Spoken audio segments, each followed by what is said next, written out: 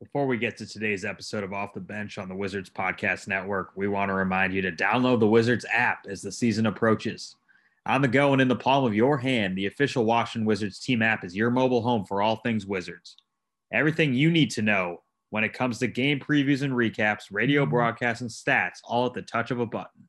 You can even access the Monumental Sports Network and the Wizards Podcast Network with ease. Download the official Wizards team app today.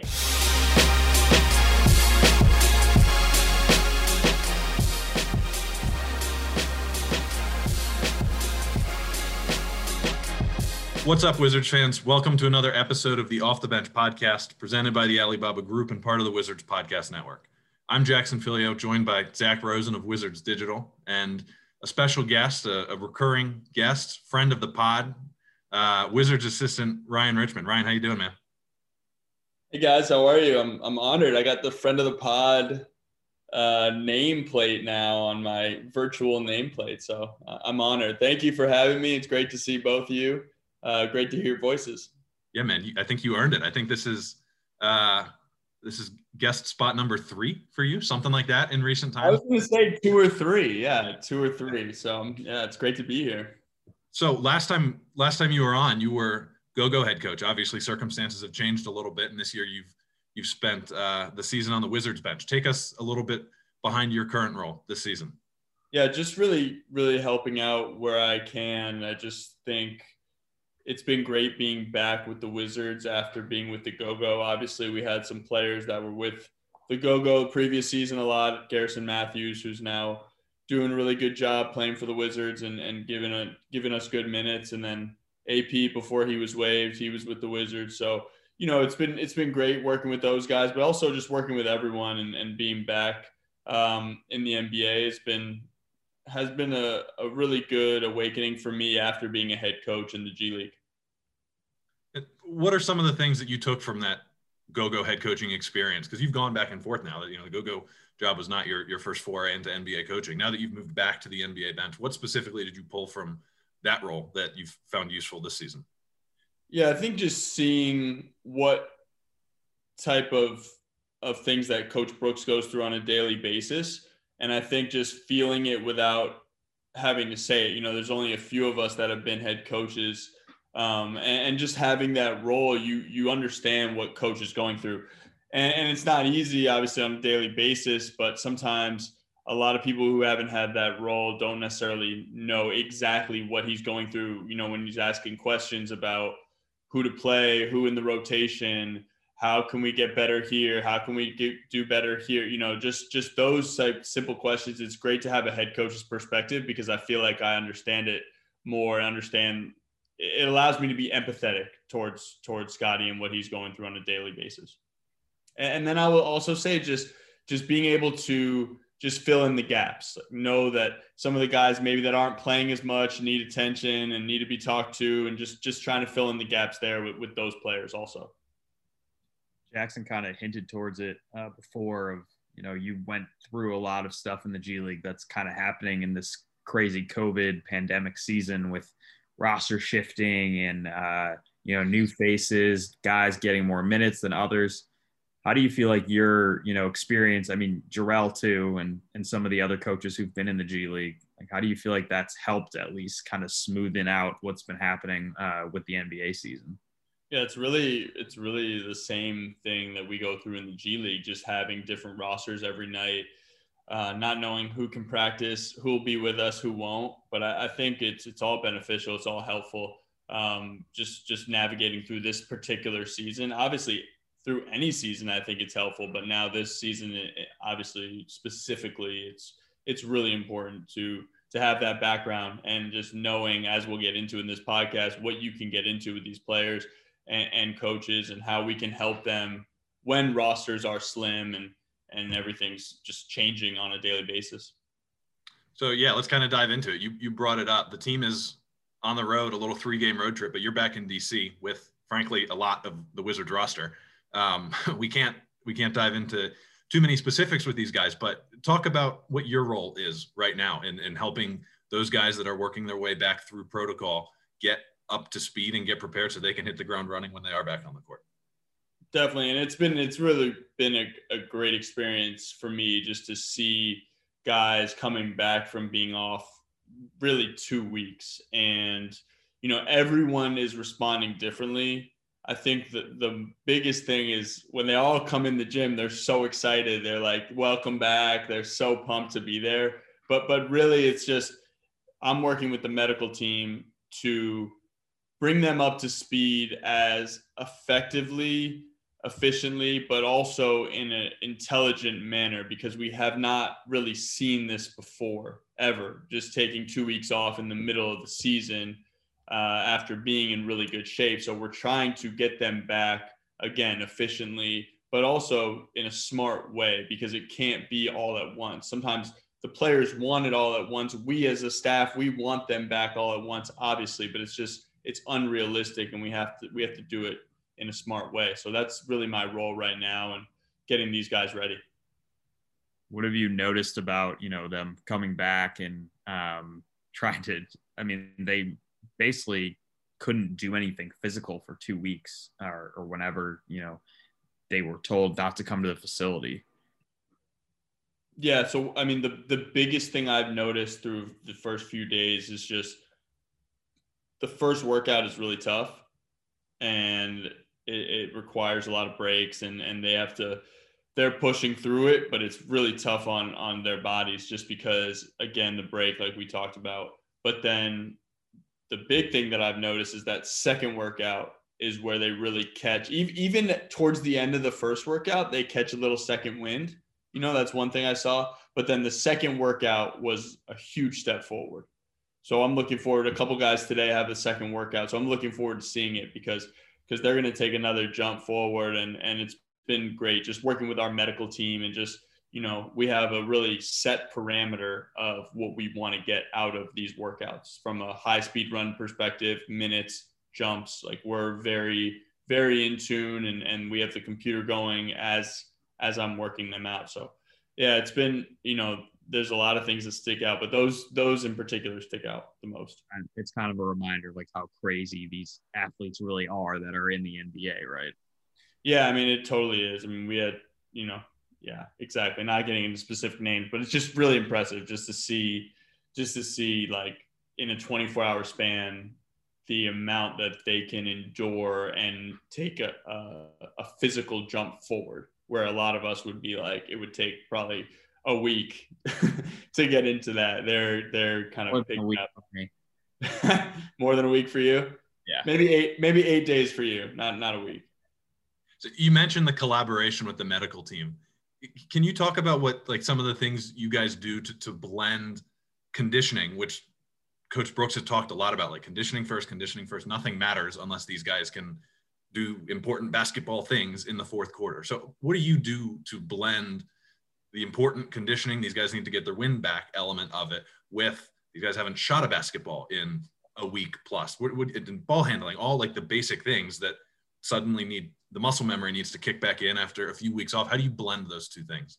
Yeah, I just think for me, it's just trying to find a balance between getting real basketball work in while also getting the cardio in. And what I mean by that is going full court in some of our drills, but then breaking it down to half court where they're getting more repetitions. And it's not just about the cardio. Obviously, the cardio is the priority, but we also need to get them, like you said, repetitions from a muscle memory standpoint of shooting the basketball, dribbling, just little things like passing and catching, like very simple. But my passes this week have been particularly like difficult and awry, like all over the place, because I want to get their hands ready and get them back warming up to being able to catch it with one hand, with two hand, with a bad pass, high, low, different passes. So just those little things that, just getting their feel back. And I think just blending the cardio with also real basketball drills is the key. And then there's a point where we've all done it. It's now fun. I've been doing it with them, but we just got to get down and backs, and we have to just run. We have to sprint. There's no better way to get into basketball shape than running on a basketball court. Player we can name, Alex Len, who you worked with at Maryland. He specifically shouted out you and David Adkins during his media the past couple times. What is your relationship like? And we've seen him play already, but what do you hope to see from him? And as he continues to kind of develop, I know he's like worked on his outside shot more, and he's a big body down low. Yeah, we're obviously super close.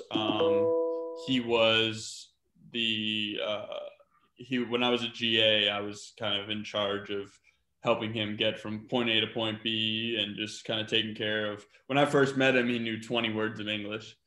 So he's come a long way, obviously, and I think he's got a long way to go just in terms of the promise and potential.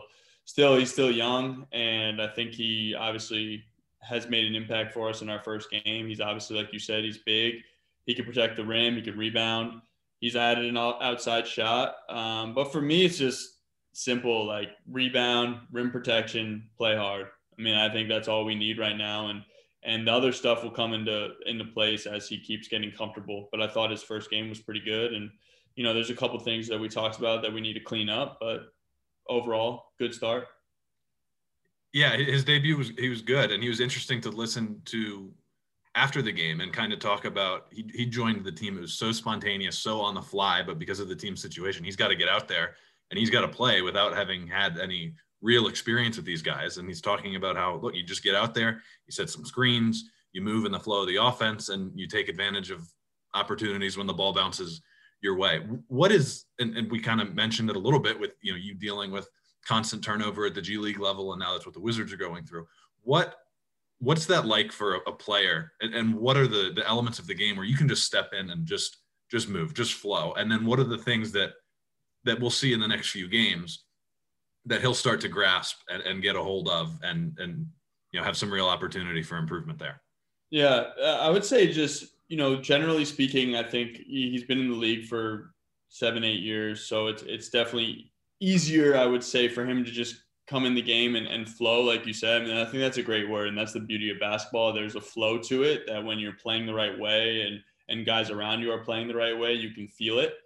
I think as we move forward, just the detailed intricacies of, for example, screening angles for Russell, screening angles for Bradley, getting those guys open. That's a big part of his job, is to get those guys good shots. Obviously, TB was really good at setting good screens, rolling, popping when he could, but really rolling and finishing around the rim. So being in the right spots, I think, for different personnel, I think will be the next step moving forward. I mentioned that we were on the phone and I was like, hey, yeah, I thought, Garrison, whatever, need to do this. And he's like, Alex was like, Garrison, what's his last name? Matthews? Is that Matthews? I'm like, yeah, that's Matthews. Like, it's just like, you don't even think about it. They've been together for like 48 hours less.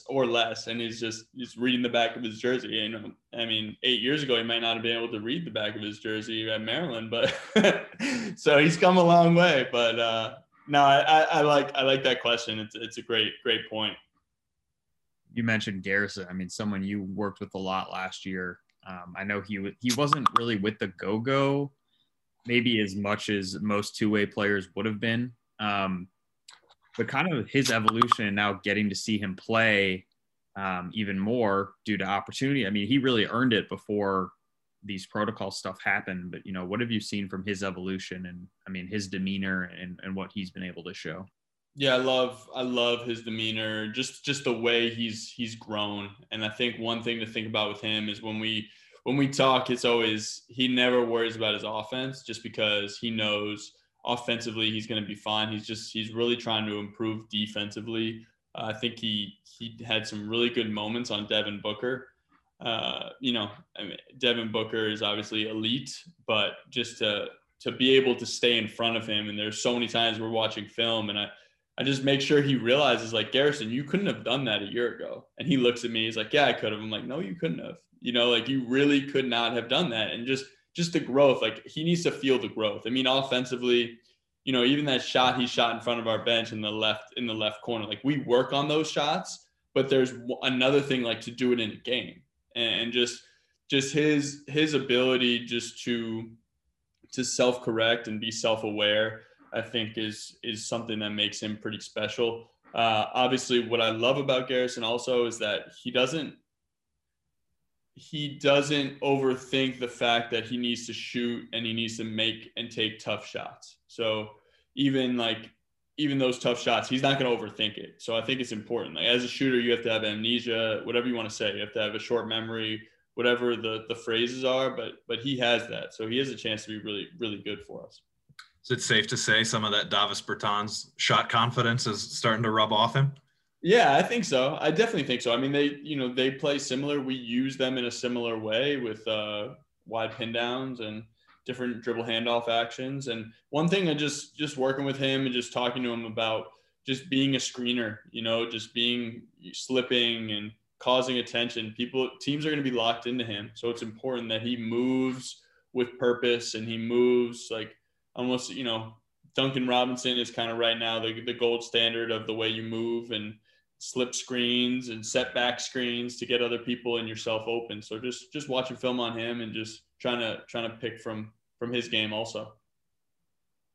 So the Wizards are, set for 2 more games on this road trip. They'll take on Houston tonight, Pelicans tomorrow, and then returning home for Atlanta. We talked a little bit about the different things that guys are going to do to start ramping up. But as the Wizards continue to work through with this shorthanded group, what on the court should we expect to see over these next few games as they get integrated together in terms of from an improvement standpoint? I think just finding a general rhythm and flow. I know we use the word flow, but just finding a cohesion. The more that you guys play together, I mean, like the lineup we had, the second unit last game, obviously with Cassius, I thought Cassius did a really good job stepping in and making plays in his first NBA game, like that. I think that needs to be said, but just, and he's been working like crazy. Like he's really been awesome, just on a side note. But, that lineup was just totally never – right, maybe practice together a little bit, maybe, and then they're out there in an NBA game. So just finding that cohesion. I think, our guys play hard. I mean, that's if you're not getting the results from a wins and losses standpoint, the play hard level is where you can really see that a team is together. And like our guys are fighting, they're together. Like you see the comments after the game, like they're fighting, they're together, they're playing hard, and we're almost over the hump, and we're going to get there. And our guys are going to play better together. So I think that's basically the biggest thing. It's like the cohesion part of those lineups playing together.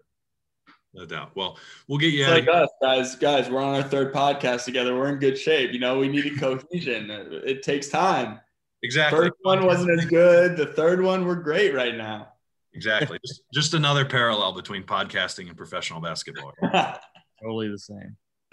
But we'll get you out of here on that one, Coach. Thanks so much. We know we talk all the time about like the challenges that this team is going through. It's cool to kind of peel the curtain back a little bit and get inside what that process is actually like inside the building. So we know you've got a busy day, doing important work to get some of these guys ramped back up and ready to play game action basketball. So thanks for taking some time out of your day. Thanks, guys. Talk to you soon.